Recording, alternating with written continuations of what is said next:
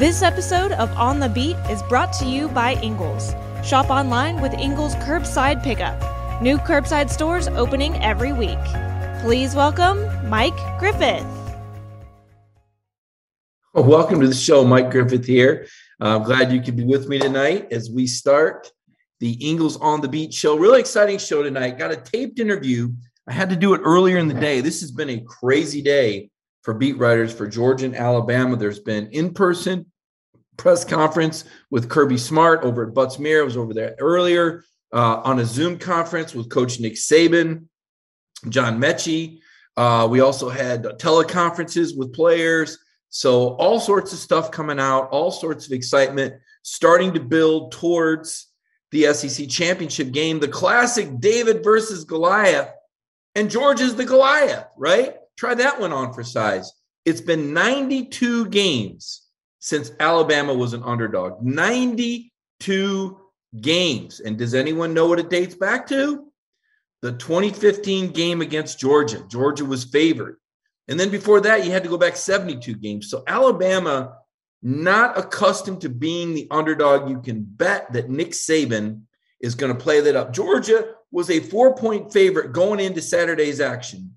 And then Georgia blew out Georgia Tech, which I don't think surprised anybody. And I was at the Alabama-Auburn game to try to kind of get a head start on our Alabama coverage. As clearly there's two sides to this game. Georgia fans wanting to be as informed as possible about the Crimson Tide. Most Georgia fans watched that game.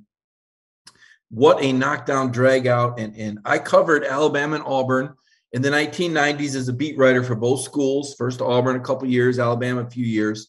And so I understand what that game's all about. So I wasn't surprised. I really wasn't. And I'm not taking anything big away from it. I don't think you can do the comparative scores thing here.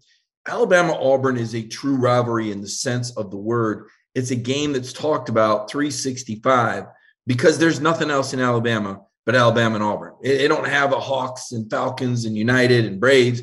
And, no. It's Alabama and it's Auburn, and you're one or the other, and you wear it 365. And it really transcends into the players. And you saw that. It was a classic.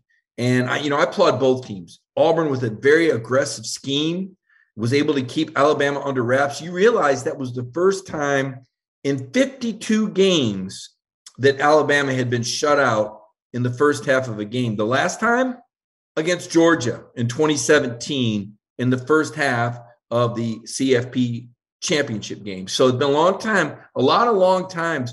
We're going to have Michael Casagrande on. He is the lead Alabama writer for AL.com. We're going to have him on the second half of the show. I taped an interview with Michael earlier.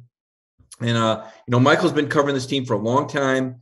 And this is a different Alabama team, right? They lost 10 guys to the NFL draft, 6 guys in the first round, and then 2 more in the second round. So 8 players went like the first, 64 pick. I mean, that's ridiculous. And they had to reload, and the offensive line has struggled. Let me get some news for you before we get too deep into this. Dan Lanning, congratulations to Dan Lanning. He's one of 5 finalists for the Broyles Award, which goes to the best assistant coach in football. Kirby Smart won this award in 2009 at Alabama. The other finalists, Baylor offensive coordinator Jeff Grimes, Oklahoma State DC Jim Knowles, Michigan OC Josh Gaddis, and Wake Forest OC Warren Ruggiero. Now, personally, and I'm a huge Dan Lanning fan, right? I like Dan Lanning as a person. I like what he's done with the defense, but I think he got the wrong Georgia assistant in there this year. I think Todd Monken should have been on that list because, listen, Dan has done a great job, but he's got Kirby Smart over there. He's got Schumann over there. He's got Will Muschamp over there, and he's got about 5 or 6 guys that are going to get drafted in the first 2 rounds of the NFL draft in his front 7. Monken has had to juggle. Monken has had to play multiple quarterbacks. Monken's had receivers in and out all year, running backs in and out all year, different game plans. I think Todd Monken should have been one of the 5 finalists for the award. Maybe Dan should have been there too, but I would have given Monken my vote over Dan, even though I think a lot of Dan Lanning, to the point that I wonder if Dan Lanning is going to cash in on one of these head coaching jobs. You saw that Florida hired Billy Napier from Louisiana. That was expected. We saw that Dave Aranda re-upped at Baylor. That surprised me a little bit. Mel Tucker re-upped at Michigan State. LSU is still vacant. We're waiting on that. That's going to be really interesting to see who that is. And maybe Dan doesn't get a lead job like that, but when somebody moves to take the LSU job, right, or Billy Napier, like I don't know who Louisiana coach, does Dan Lanning take a job like that? I don't know. I think he had an opportunity to be the Memphis coach. I think that was below him. I think he's going to do what Kirby did and really be selective because I think he likes the situation. But to me, this is really key stuff with Dan Lanning. And congratulations to Dan for being one of the 5 finalists. I want to talk about the injury update story that I did earlier today. Well, first of all, let me back up. Let's do Alabama, Brian Robinson, the number 3 running back in the SEC, Brian Robinson. It could be out. He suffered a pulled muscle in his lower body, lower leg, could be a hamstring on that 37-yard carry that he had early in the third quarter. I mean, this is a huge blow to Alabama. It's not that Trey is not as accomplished. I mean, but Brian Robinson's a 225-pound battering ram. I think he was going to cause trouble. I just don't know if I have the same conviction in his backup. Alabama's only got 1 scholarship running back. How did Nick Saban get himself in this mess? Well, he's got a couple of injuries. He's got another 5-star hadn't played. But this is a real problem for Alabama because Saban, like Kirby, or I should say Kirby like Saban, these guys are intent on balancing things out in their offense. And that's going to be hard for Alabama to have a run game. They're going to have to get creative with this. So that's going to be something to look for.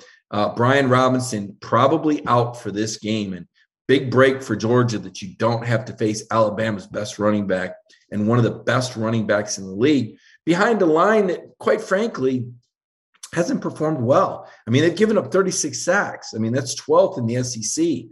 There's only a couple teams that have done worse, LSU being one of them. It slips my mind who the other one is, Tennessee, I believe. So this is one of the most porous offensive lines, and this is with a mobile quarterback in Bryce Young.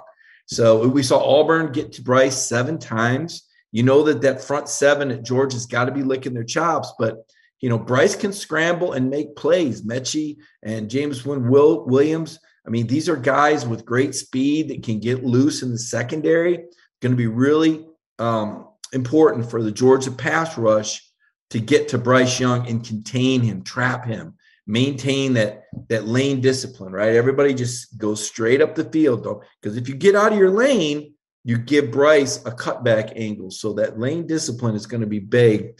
And this is where Georgia's veteran defensive line really pays dividends. Now, we talked to Kirby today about the Georgia injuries. Jamari Salyer re-aggravated his foot injury last week. We reported that. Kirby saying Jamari was going to try to go today. But if Jamari doesn't go at left tackle, he's confident in Broderick Jones. I mean, what a luxury. Your best offensive lineman may be out. And Kirby's saying, yeah, I'm not worried about that. Broderick Jones is a guy that's played on the road at Auburn. He's played on the road at Tennessee. He can handle that. And Broderick Jones is a great pass rusher. The question for Broderick has never been the pass rush. It's always been the power at the point of the attack in the run game. So that's a maybe. Then you got Christopher Smith. I mean, Kirby sounded a little bit more vague on this one. He said that Christopher was back running again and hoped he'd practice. That didn't sound real promising to me. Again, we won't know until game time on these guys. Certainly Kirby doesn't want to tell Alabama. Christopher Smith is a significant injury. Now Jamari's the better player than Christopher, but because of Georgia's great depth on the offensive line and their lack of depth in the secondary, the Smith injury is really, really, really big. So that's something to keep an eye on. Karis Jackson had the rib injury against Georgia Tech, said it was too painful to go back in. It had to be bad because Karis is a really tough kid. I think Kirby expects him back out there. And Kendall Milton, who Kirby thought could play against Georgia Tech, looked pretty good, held him out. So that's really a confidence thing for Kendall Milton. So I wonder if we'll see Kendall Milton in this game. Does he need more practices, more bowl work? Maybe he's back for the playoff. I don't know. But Kendall is a weapon when he's 100%. Obviously, we've seen James Cook, the mongoose, as Kirby called him with his coaches earlier. We've seen James Cook have a pretty good finish to the season. Kenny McIntosh with the longest run of the year, that 59-yarder. You saw him turn the corner and then have some fun with a TV camera after the game. It was good to see that personality come out. As a lot of you guys know that watched the KM Squared show with Kenny and Kendall on Dog Nation earlier this year, you knew Kenny had that personality. So it was nice to see some of that after the game. Of course, Zamir White has run really hard and shown he can get vertical. So the Georgia backfield looks pretty solid. But those injuries, Christopher Smith injury is the one that I think is really, really key. And it's going to be important to see what happens there. I didn't get my stock report done this morning. I do that every Monday morning, but I'll tell you what, today I've just been chasing. The coaches had a teleconference Sunday, and I did a story off of the teleconference about Kirby talking about how, look, last year is last year, put Alabama loss behind him. He says that, but then someone pointed out that in his halftime speech against Florida, he brought up last year. So he'll bring up last year when he wants to bring up last year. He doesn't want to talk about the start of the week. We're not going to talk about the start of the week. But I absolutely think that there'll be some vindication and validation for those 13 players. Do you realize this is pretty amazing? When you hear that Georgia had 9 guys selected in the NFL draft, you just assume they all started against Alabama last year. Well, that's wrong. Georgia actually returns 8 starters from last year's Alabama game on offense and 5 starters on defense. So I do think that there's probably more carryover than Kirby would like to admit, because I think that because those players have that experience against Alabama, they know they can play with Alabama. There's no Alabama mystique for Georgia, okay? In fact, Georgia feels like they should have beaten Alabama the last 3 times because they led at halftime. And I agree. I think they can and will beat Alabama. But my 5 players where my stock's going to be soaring, and I will do the stock report tomorrow. You're getting a sneak peek before I even write it. Number 1, Brock Bowers. This guy, he just gets bigger, better, faster. He's an All-American. He's a freshman All-American slam dunk. He might be the freshman of the year. He might just be and that's a big award. Trevor Lawrence won that award. Kenny Gainwell won that award. Last year, Will Anderson won that award. I could see Brock Bowers being the freshman of the year in the country. Forget the Mackey. So Brock, 3 catches, 100 yards, 2 touchdowns. Stetson Bennett, stock soaring. I thought that was Stetson's best game by far. He looked comfortable back there. 14 at 20, 255 yards, 4 touchdowns. Saw Stet scramble a couple times for first downs. Made some nice throws. The touch pass to Jermaine Burton was beautiful. The confidence level was amazing, the comfort level. And now it's going to be up to Stetson and Georgia to bring that comfort level onto the field against Alabama. Now, Georgia Tech didn't offer much resistance, if we're being honest. Charleston Southern put up a better fight. They did. Charleston Southern was 7-7 in the second half. Georgia Tech, I don't know what to say. I guess I won't say much more about them because I don't want to. I know some Georgia fans get upset when I say that it's kind of it is what it is. Ladd McConkey, another guy whose stock is soaring. Really like the way Ladd turned on the Jets on his touchdown catch. We saw Ladd step in for Kearis Jackson. Personally, I think Ladd is better on the punt return anyway. I asked Kirby about it earlier, and he stubbornly said Kearis is my guy. Kearis isn't going to lose his position to injury. Take that where you want it. But I like McConkey better. McConkey looks better catching the ball to me. He looks smoother, and I think he's a better open field runner than Kearis Jackson. And Kearis is a tough kid. He's a veteran. I like him on third downs, on slants. I know he's a leader. He's a community figure. I think he's a special teams guy. I think he's going to make the NFL as a special teams guy. But I think Ladd McConkey is a rising star. He's Georgia's Hunter Renfrow, and maybe then some. I can't say enough about Ladd McConkey. Real high on Ladd McConkey. Kenny McIntosh, stock soaring. Kenny only touched the ball twice. He only got 2 carries. He doesn't get a lot of carries back there. But when he gets them, he makes the most of them when he has some blocking. And you saw him take just a little bit of daylight and turn it into a fit. Kenny McIntosh is a rising star. And next year, that backfield will be better with McIntosh and Milton getting the majority of the reps than 4 guys splitting it. The 4-guy rotation just doesn't work as well. Running backs don't get into a rhythm. They just don't. And you can look and see that in the NFL. And I know it's convenient for Kirby to say that, everybody stays fresh, but in practice, I think one of the reasons why you haven't seen more big, long runs is because players they can't really get into a rhythm. And so I think that's one thing to look forward to next year is maybe a 2 or a 3-man rotation instead of this 4-man rotation, which is it's just too many. And I don't think it works. I think Georgia's cheating themselves there. But when you have those kind of players, you got to play them where they leave, right? The transfer portal's out there. Kenny, Nakobe Dean is my other stock soaring. Nakobe wasn't in there a lot, liberal substitute, but 6 tackles, 3 QB hurries. I've heard Jim Nagy, the director for the Senior Bowl, feels like Nakobe was more of a bona fide Heisman candidate than Jordan because of his statistics and because he's in there more snaps. But I do think Jordan, because of his personality, just because of his size, the importance of his position. But the problem is going to be that not enough people are going to recognize what Jordan does. It's just hard to, he ties up 2 blockers so others can make plays. He only plays half the snaps on defense. That's not going to sell for some voters. Now, some voters it will. And I think that Jordan is going to get some Heisman consideration. I think there's a chance he could go to New York as one of the 5 finalists, particularly if Georgia beats Alabama, as I expect him to. When you're on the championship team, it certainly helps your cause. But I think Will Anderson from Alabama is a serious candidate, another serious defensive candidate. I think Alabama's Bryce Young. Right now, I would handicap him as the leader, based on that incredible 12-play, 97-yard drive. Really turned it up a notch. Plays for a team that's 11-1 in the top 4. Kenneth Walker, the running back from Michigan State, 2nd in the nation rushing. I don't think Kenneth will win it. They lost to Ohio State. And Michigan State just doesn't have the pop. They just don't have the pop, right? They've got pop gun publicity up there.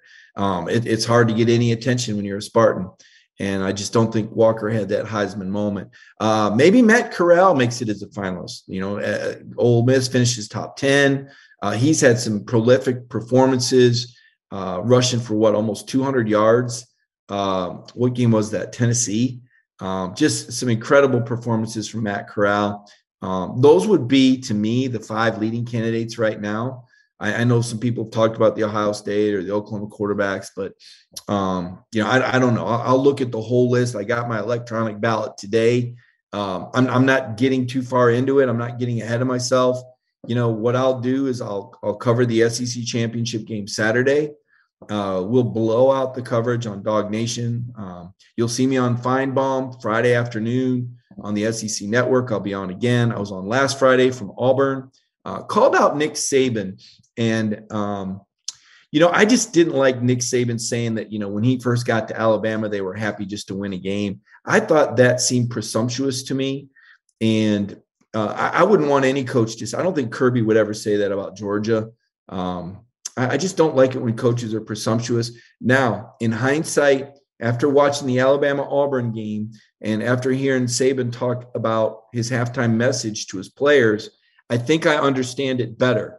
I still don't like what he said about the fans. I don't think you should ever go after the fans if you're a coach, especially in a fan base like Alabama or Georgia or Auburn or Florida. Look, these are championship programs that have been good for decades, and the program is bigger than the coach. And, Kirby knows that because Kirby's a Georgia Bulldog, right? But Saban, because he was kind of a mercenary and he went there for a king's ransom, I think he's got to give the Alabama people credit because they're the ones that gave him all that money and they're the ones that built those facilities. One thing Kirby does is he's always thanking the Georgia fans. Think about it. I can't remember ever hearing Kirby Smart complain about the Georgia crowd or the Georgia fans ever. Now, he complained about the media because, for whatever reason, he prefers that adversarial relationship. I don't understand that because I think the Georgia media is pretty good to Kirby Smart. I think there's a lot of respect for Kirby Smart, but that's kind of the way Saban was. So, maybe that's something that, in time Kirby will change. Maybe once he wins this national championship, he'll be a little bit more relaxed. That would be good because he's a really entertaining and sharp guy. But getting back to the Saban thing, I think that maybe I was a little hard on him, but at the same time, I don't like to hear coaches complain about fans. I don't like coaches that, be presumptuous. I think that being an SEC coach is a gift and an honor. It's a position for a dignitary, for an ambassador. And I think for the most part, Nick Saban has done a great, especially lately. I love listening to his motivational speeches, his psychology. I've just got great respect. And I had more respect for him after the Alabama-Auburn game. The way he handled and managed this young team, I understand it. I do understand it. I don't think you need to go off on the fans, but I do understand where he's coming from, trying to alleviate some of the pressure off these younger guys. They just can't handle the pressure. Georgia's built different. Georgia's got a veteran team with leadership. This Georgia team is built for the pressure. They've been under the pressure their whole career. And you got to manage different teams different ways. So those were some of my thoughts. On that. We wanted to look at a couple of key statistics here. So Alabama averaged 42 points a game. Georgia averaged 40 points per game. Somewhat comparable, but I think Alabama played a little tougher schedule than Georgia did. Here's a pretty key stat. Alabama gave up 36 sacks. 36. Georgia only gave up 8. That's huge because one of the biggest keys to this game for both teams is going to be staying ahead of the sticks down in distance because Alabama's got a front seven that can get after you too. Alabama has 43 sacks. Georgia only has 41. And Georgia's played teams that are in a heavy catch-up mode. So they've been in whereas Alabama's played closer games, and that's harder to get sacks in closer games and blowouts. The Georgia run defense, we know this. They've led the nation the last 2 years. They currently rank number 3. Here's one to keep an eye out for. Alabama ranks number 4. Okay, Alabama ranks number 4. So is there the potential for Alabama to take away the Georgia running game? I don't know. I'm 50-50 on that. It's almost like, and I know you all do the same thing. When you play these games out in your mind, you play it out a million different ways. Most of the ways that I play it out, Georgia wins. Okay, there's a couple blowout scenarios. Most scenarios, Georgia wins by a touchdown, 10 points. But there's some scenarios for last second. There's some scenarios for an upset. Not many, but it could happen. And it starts with Alabama stopping the Georgia run game. That's going to be the biggest key in the game is how well Georgia can run the football. That's everything. You may have noticed David Hale does a great job for ESPN. I really like his articles. He did an analytical piece on how you beat Georgia, but the long and short of it was that teams that are better defensively have a better chance of beating Georgia than teams that are really good offensively, right? And he's got some metrics behind that. But here's a point to consider.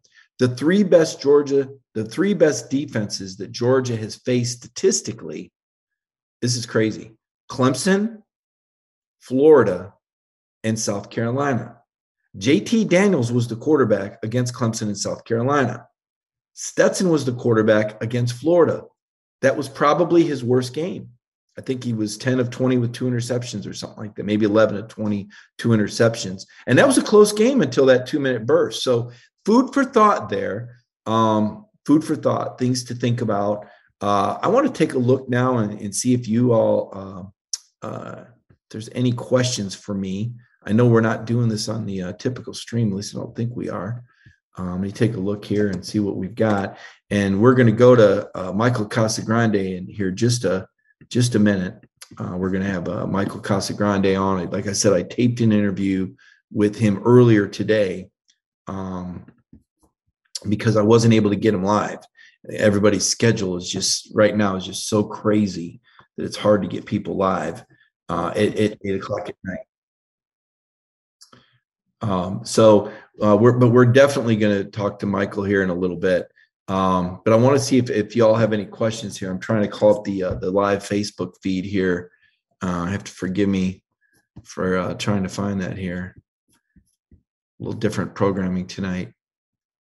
Oh, here we go. So someone's saying Notre Dame goes after Luke Fickell. That's interesting because I do think that if Notre Dame were to have an opening, I do think Fickell, I think the two jobs that he would take would be Notre Dame and Ohio State.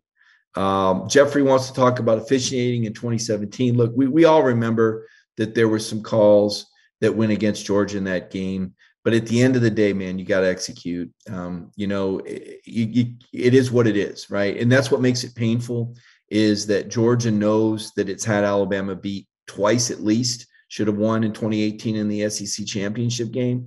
But in a way, the fact that Georgia's been that close, I think really resonates with the current players, and I think gives them confidence. So I think that's going to be really interesting. What else we got for me? What other questions do you have for me? How long does Saban stay at Alabama after Kirby starts beating men on the field and recruiting? That's a good question, Christopher White. Steve Spurrier said he thought he'd go another 10 years. I don't. I felt like Coach Saban at 70, I think it's starting to take a toll on him a little bit. I'm not in any hurry for Nick Saban to leave. I like Nick Saban. I think he's a fun figure. I think he's a guy that if you want to fill your championship, you want to beat Nick Saban. To be the best, you got to be the best. And it's kind of like Dale Earnhardt back in the NASCAR days. And I'm probably going to, a lot of you probably don't even remember who the Intimidator was, depending on your age. But, when that black number 3 car was out there, beating Earnhardt was part of what made Jeff Gordon a great champion, or part of what made Dale Jarrett's championship special, or anybody, or Terry Labonte. It just wasn't the same after Earnhardt. And I feel like Nick Saban has that Intimidator presence. People, yeah, my producer is saying poor Mark Martin. Mark Martin got his butt beat by Dale Earnhardt so many times on the track. So yeah, I heard Sarah Rich, he was exhausted. I think everybody was exhausted. I was exhausted at Jordan Hare. What a knockdown, drag out game what a fantastic game. I was so glad to see a game like that. Hey, I haven't seen a game like that since Georgia beat Clemson, because Georgia's blowing everybody out, right? I see Jeff Duran talking about misdirection and play action. Earlier this year, and listen, I get it. I don't have thin skin. I have thick skin, but I think it's funny when other media people try to call people out for asking questions. And Georgia had played Missouri. I don't know if you guys remember this. Missouri came in the game like ranked last in the country against the run. And Georgia's run game really struggled. They had to get creative and run sweeps with receivers. And they ran a lot of power, and they didn't run any misdirection or really attack the perimeter. So on the teleconference, I asked Kirby Smart in a very gentle way, do you guys run counters? I mean, that was a nice way of asking, like, why didn't you run one? And it was amazing. There was a guy from a Clemson rival site was like, oh, look at this guy asking this question. I'm like, first of all, who are you? And number two, I asked that question relative to the Missouri game. Of course, I know they run counters, but my comment to Kirby was opening the door for him to comment. I mean, a lot of times when reporters ask questions, we already know the answers. It's really about trying to invoke the answer, because that's the quote, and you're going to write it, and you need the coach to say it. So you ask the question that's going to draw the answer. And with Kirby, you've got to ask a lot of open-ended questions. You're not going to pin him down with a question. There's a certain psychology involved here, and a certain comfort level that coaches have answering questions. But boy, we're in an era right now, where everybody wants to pull the cell phone out for 20 seconds, and everybody wants to, throw everybody else under the bus. And man, I feel sorry for people like that. It's crazy. If you looked on my Twitter timeline lately, go to @MikeGriffith32. It's amazing. You'll be entertained by some of the things you read. I wake up and, in the morning, and I'll look at my Twitter and I'll say, my goodness, who is this person and what's wrong in their life? Where is this anger coming from? This is a week right now that we should all really just be thankful and celebrating for Georgia football. The fact that the Bulldogs have gotten to this point and they're on the brink of winning the SEC championship and the national championship. I mean, this is a time when everybody should feel good. And Braden's talking about Stetson throwing off his back foot a little bit like Fromm. Listen, first of all, Jake Fromm was a good quarterback. And I know he's got his haters out there, But Jake was really accurate, and he has the lowest interception ratio of any Georgia quarterback in history. When it was time to go 2-minute, Jake did it. You didn't see Jake Fromm get sacked. You didn't see Jake Fromm make stupid plays. And the disrespect for Jake is just ridiculous, okay? And Stetson has gotten better and better and better. And I have been critical at times. I have said that there's not another SEC team that would build an offense around Stetson. I mean, my goodness, Kirby Smart picked 5 quarterbacks ahead of him, right? I mean, he had Jake ahead of him. He had Eason ahead of him. He had, Fromm ahead of him. He started Dwan Mathis ahead of him. He had Jamie Newman ahead of him. So there's no insult to saying that, but it makes the story all that much better. The fact that Stetson stuck it out. And no, he doesn't have the greatest physical traits. And people can throw these silly metrics out there, but he's not going to play in the NFL. They can try and defend their stances with stupid numbers, but your eyes tell the story. But that doesn't take away from Stetson Bennett.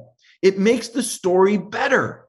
The fact that a guy can get this much done and maximize his potential and stick it out and be the quarterback of the number 1 team in the country, that's a great story.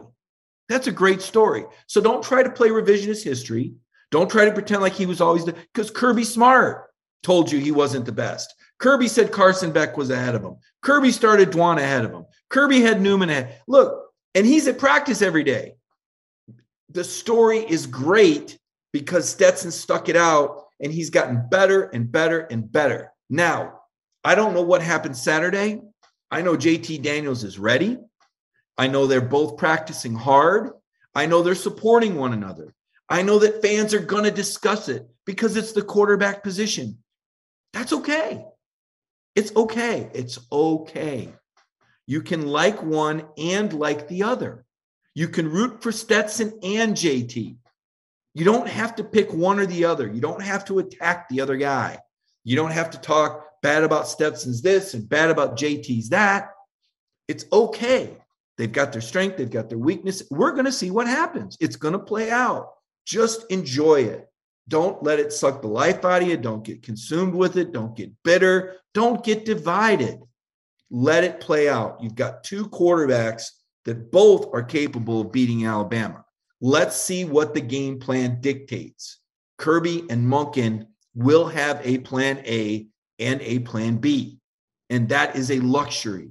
So instead of being bitter and angry about it, everybody just chill out, relax, let it happen. Georgia, you couldn't ask for a better scenario right now. Really, you couldn't. You just got George Pickens back.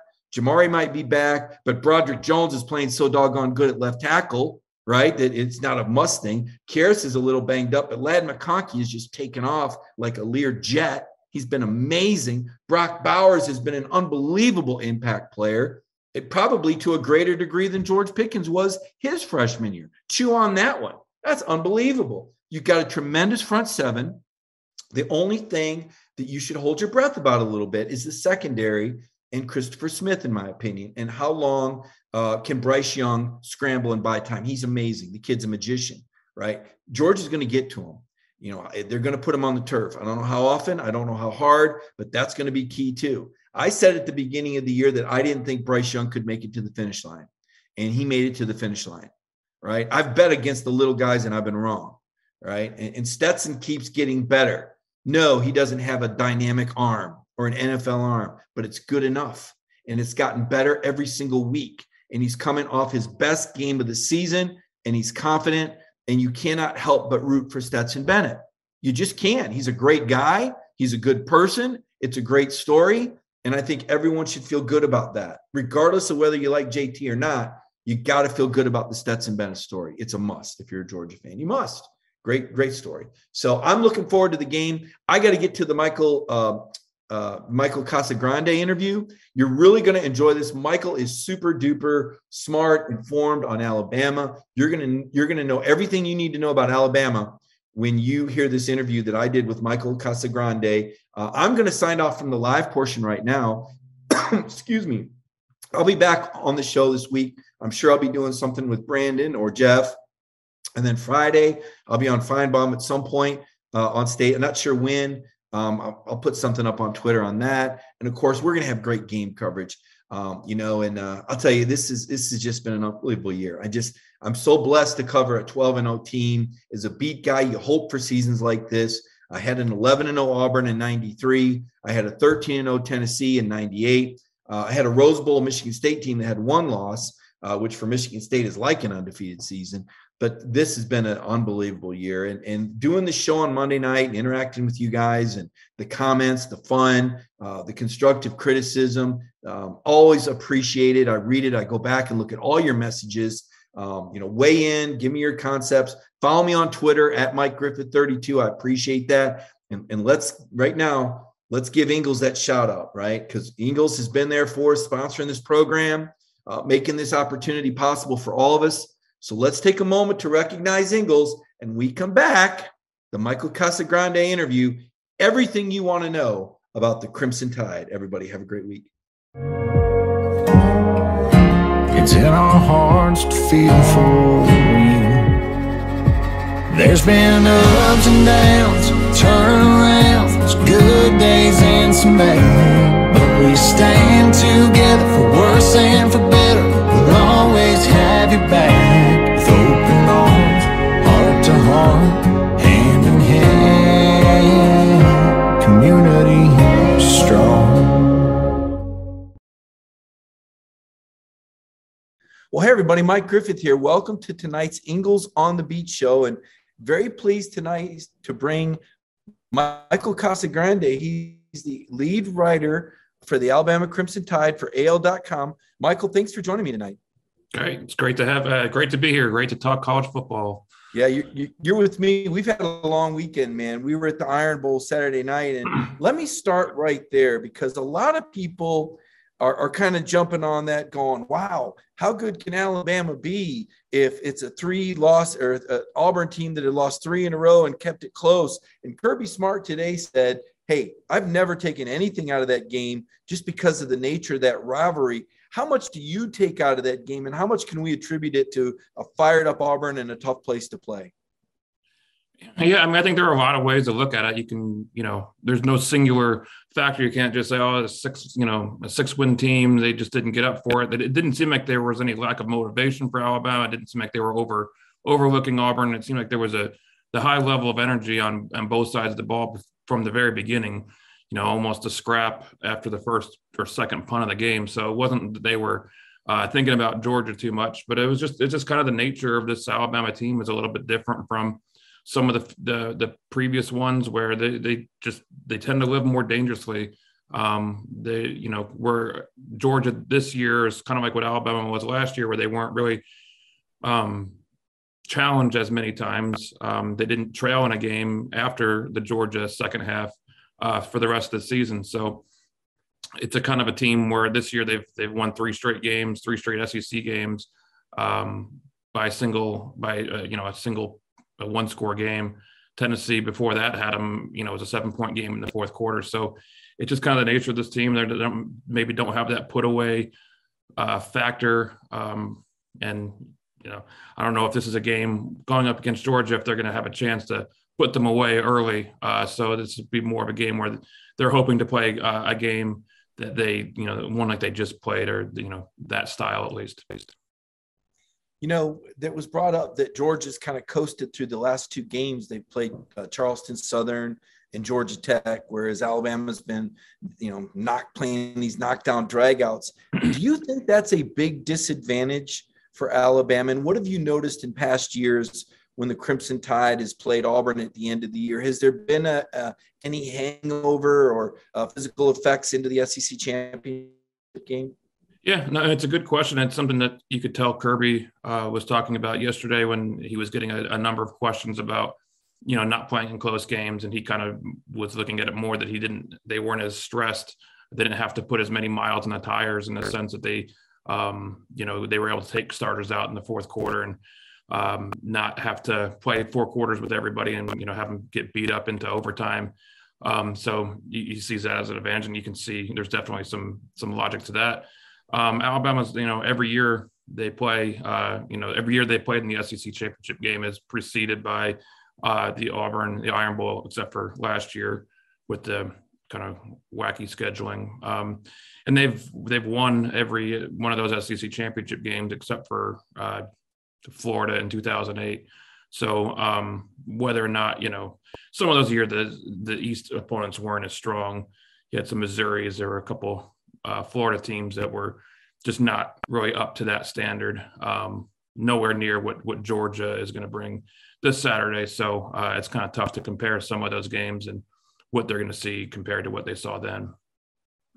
Yeah. I thought it was interesting last week when, Nick Saban famously now, kind of chided the fans a little bit for the extra high expectations. I think that has to do with the proliferation of sports gambling. I think the betting line has probably become more prominent, but also after listening to Coach Saban after the game Saturday night, when he said his halftime message was to have fun and don't worry about the result. Michael, it seems like this is a younger team that maybe Saban is kind of changing his management style a little bit. And it looked like they responded. Is it fair to say, and is that a fair assumption to make or a fair observation? And what would you say about the way this Alabama team has grown this season after losing, 10 NFL draft picks, 6 in the first round? Yeah, those are all good points. And yeah, I think we'll learn as about as definitively as you can on Saturday how much this team has grown from it's been a wild ride this season in terms of the way this team's prepared for games, the way they've come out in games, very different from last year with the veteran group. And Saban has pretty much said that last year's group was about as almost I think he even used the word easy to coach because they were pretty self-governing. They didn't allow distractions to bother them in a season that was nothing but distractions. Where this year's team is younger, they've had issues with overlooking teams, maybe not taking some teams as seriously as they should. Will Anderson calling out teammates, not by name, but in general, after the A&M loss, even I think it was after the Florida near loss that he was calling them out at that point too, about taking football seriously, making it the most important thing. And that's something that it's unfathomable when you think about last year's group, never would have been a question. So I think this has been more of a challenge this season for Saban to get everybody on the same page all at the same time. They've played maybe one game where you can consider it a 4-quarter full game effort. And it was the game right after losing to Texas A&M at Mississippi State. So it's, in terms of his coaching style, yeah, I think he's recognized the fact that he can't be, 2007, 2008, Nick Saban, the angry, tyrant running around, at least that's what the perception always was. So he's going to have to take a different style with this group. And, it's worked for the most part up until now. Well, Michael, I noticed that, Nick Saban had some comments last week about fans and high expectations and Alabama not winning by enough points. And I gathered maybe that had a little something to do with the proliferation of gambling spreads now, and people are more aware of the betting line.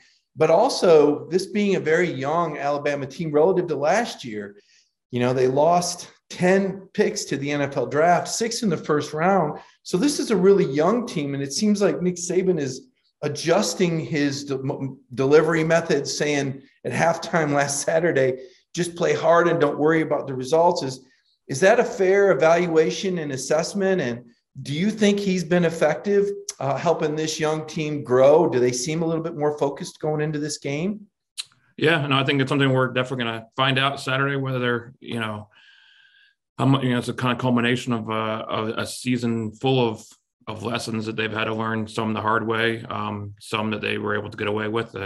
At Florida, you could tell, and he said that the preparation wasn't what it was supposed to be going into a game like that, and it showed that Florida, almost came away with a win. It was 31-29 and kind of ran out of time more than getting beat by Alabama in the end. So, and Texas A&M, they said they just weren't prepared right, didn't have the right mindset for a team that was clearly better than what their record showed and coming off 2 straight losses. So that won't be an issue. I don't think with Georgia, there won't be any overlooking of Georgia in this moment. It's more of a matchup issue, whether they have the ability to hang with Georgia and their defense. But with this team, it's taken some time to learn those lessons.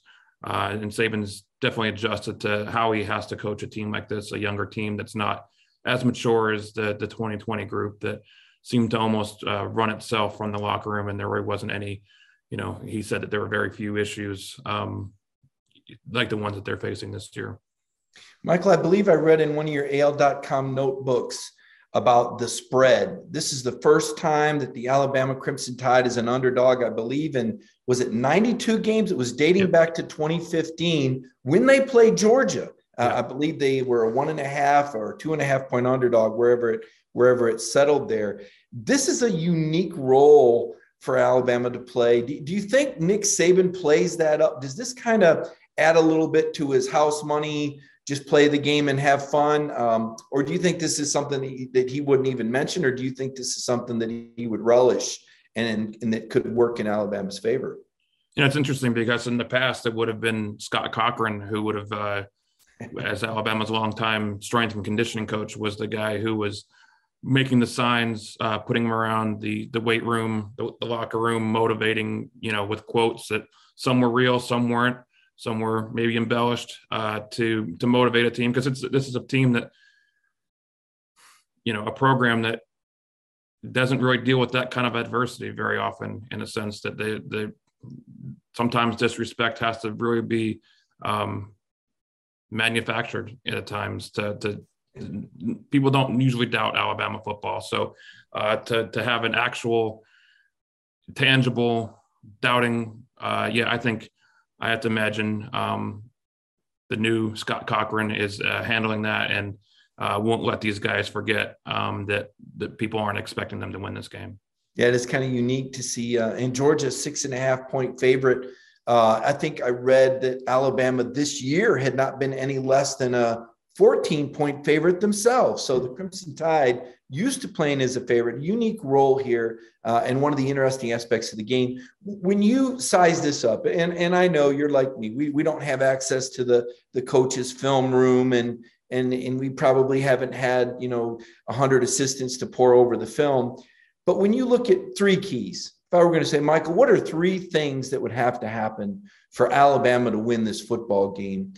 What would your list look like off the top of your head? Well, they probably did start with getting a running back in the transfer portal that can play right away, since they might be out a fourth running, their top running back, Brian Robinson, seemed to tweak a hamstring. Saban called it a muscle pull against Georgia, and they've already lost two backups and a 5-star freshman who hasn't played all season. So they have a running back and a linebacker who would be their 2 and 3 running back options behind Trey Sanders. And that's been a running game that's struggled.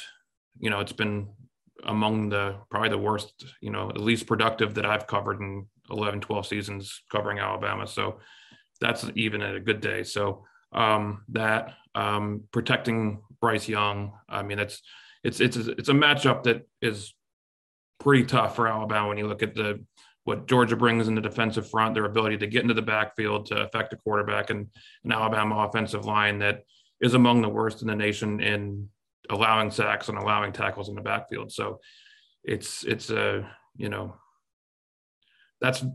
about as bad as it gets. And Auburn chewed them up, 7 sacks in the Iron Bowl, and they're not nearly as proficient or as dominant as Georgia's front. So Alabama's got a bunch of high-end, top recruits coming in, the offensive linemen, but this group has been, taking heat all season, and rightfully so.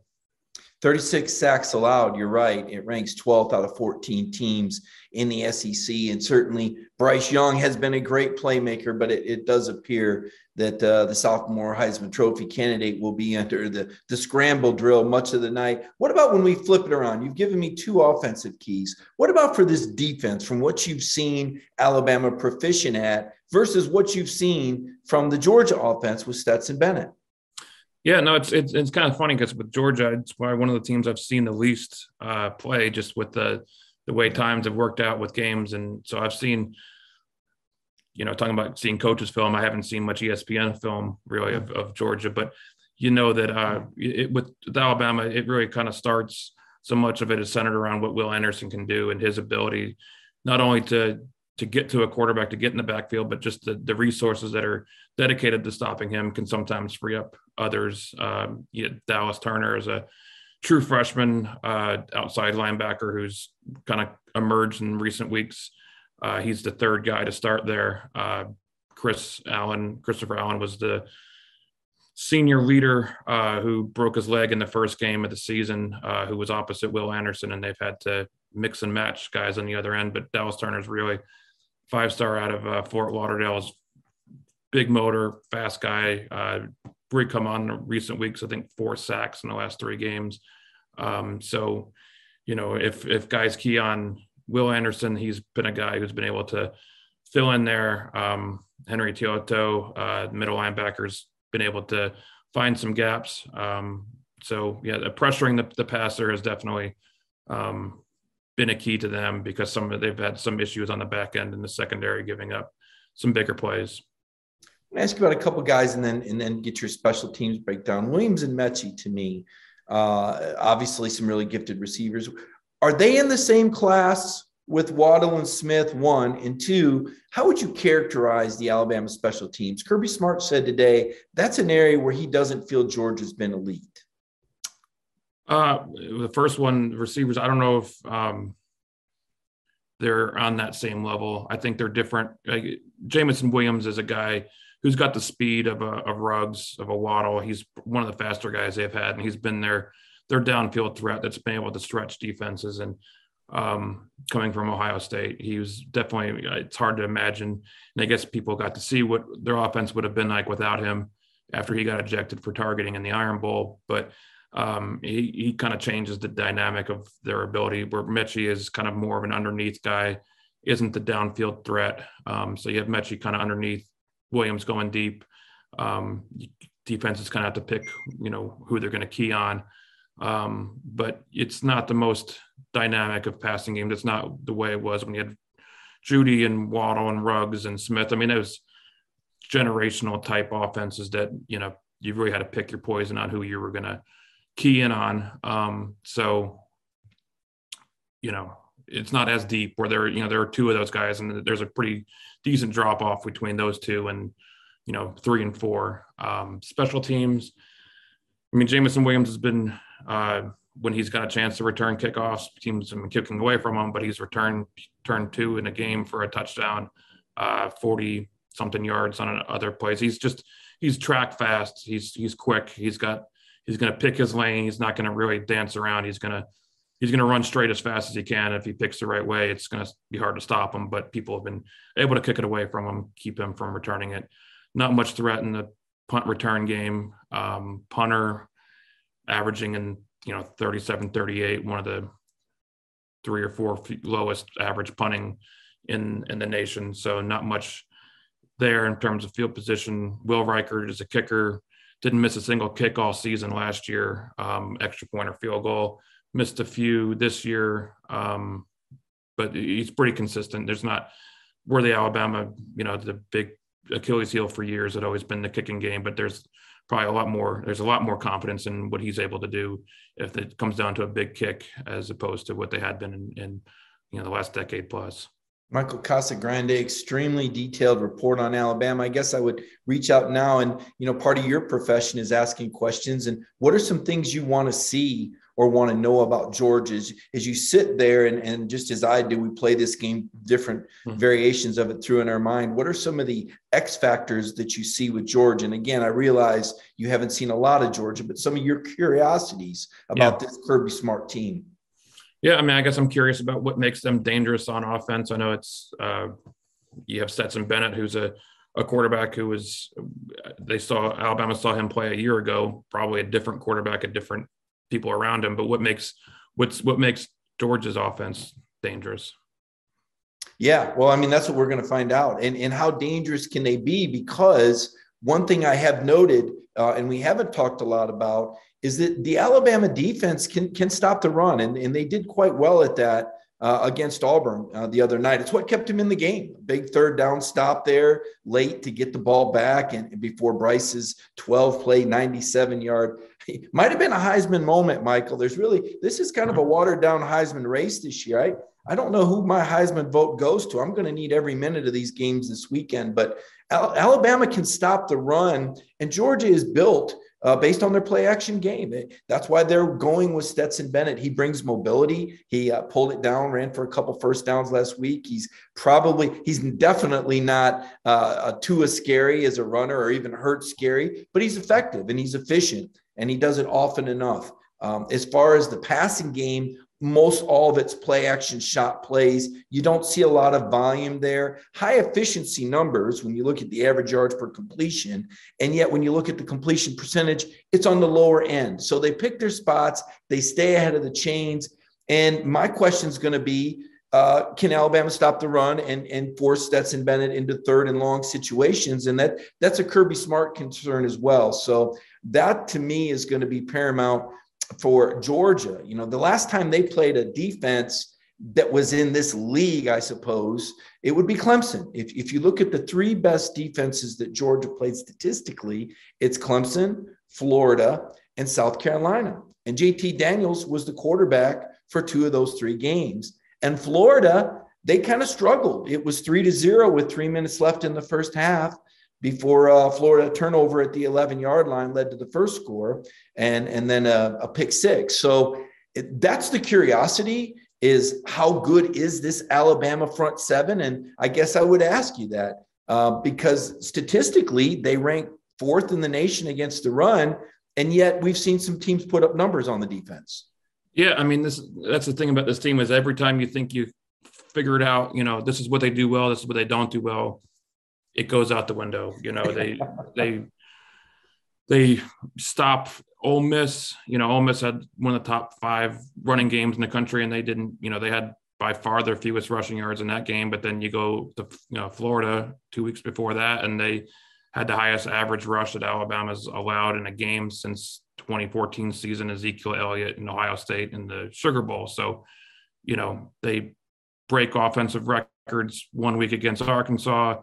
The next week they have 68 yards in the first half against Auburn with a very similar ranked defense. So it's sort of like whatever is 1 week to the next week is the opposite. So it's, that's from a writer. I'm not breaking down the film and able to diagnose everything, but just in general, on the broad sweeping things, the storylines have been just all over the place this season. It's a team that has just survived and continued to win. And here they are back in the SEC championship. Alabama looking to defend the SEC title, the college football playoff championship. I guess for my parting shot question, Michael, I would ask you about these college football playoffs. And, there's a lot of different scenarios out there. And right about the time I think I figured it out, Ohio State gets beat by Michigan and now Oklahoma's eliminated. I guess I'm one of the Cincinnati softies. I saw Cincinnati play Georgia really tight in the Peach Bowl. Both teams were missing players. I've got a lot of respect for the Bearcats. They won at Notre Dame. I suppose I look at it and I say, if I play this out and chalk holds and Alabama loses to Georgia, which I don't think is a guarantee, by the way, but I do think there's a reason Georgia's favored. I'd say Georgia won. I would probably put Michigan or Cincinnati 2. And I've got Notre Dame sneaking in number 4, a one-loss Notre Dame ahead of an Oklahoma State. If Alabama were to win, I think Alabama jumps to number 1. I think Michigan goes 2. I think that hurts Cincinnati. I think Georgia goes 3, Notre Dame 4. What are your scenarios and what are your thoughts about the playoffs this year? Yeah, no, there's so many of those scenarios that you could play them all out. I think if there ever was a year for a group of 5 team to let's see, put them in, see what happens. It's a lot of burden to put on Cincinnati to be the representative, and things are clearly, they're going to be an expansion of some sort of, moving forward. So there'll be more of an opportunity for a team like that moving forward. But Notre Dame, it's an interesting debate, not having a conference championship that, if all these other teams were to just put it on ice right this weekend, would they be in or out with the, adding probably, with the most difficult game of the season at the end.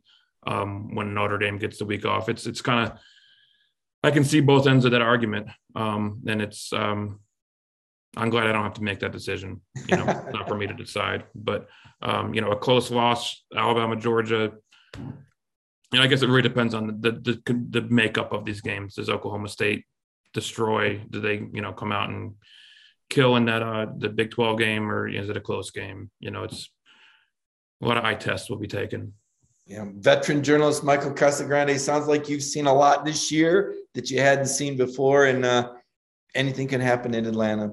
Michael, I know this has been a crazy busy day, and I really appreciate you carving the time out to join us on our Ingles on the Beat show on Dog Nation. And I look forward to seeing you in Atlanta and reading you this week on AL.com. And what is your Twitter handle so people can follow you? Sure. You can find me at By Casagrande, BYCASAGRANDE. And everything is always on AL.com. Pretty easy to find.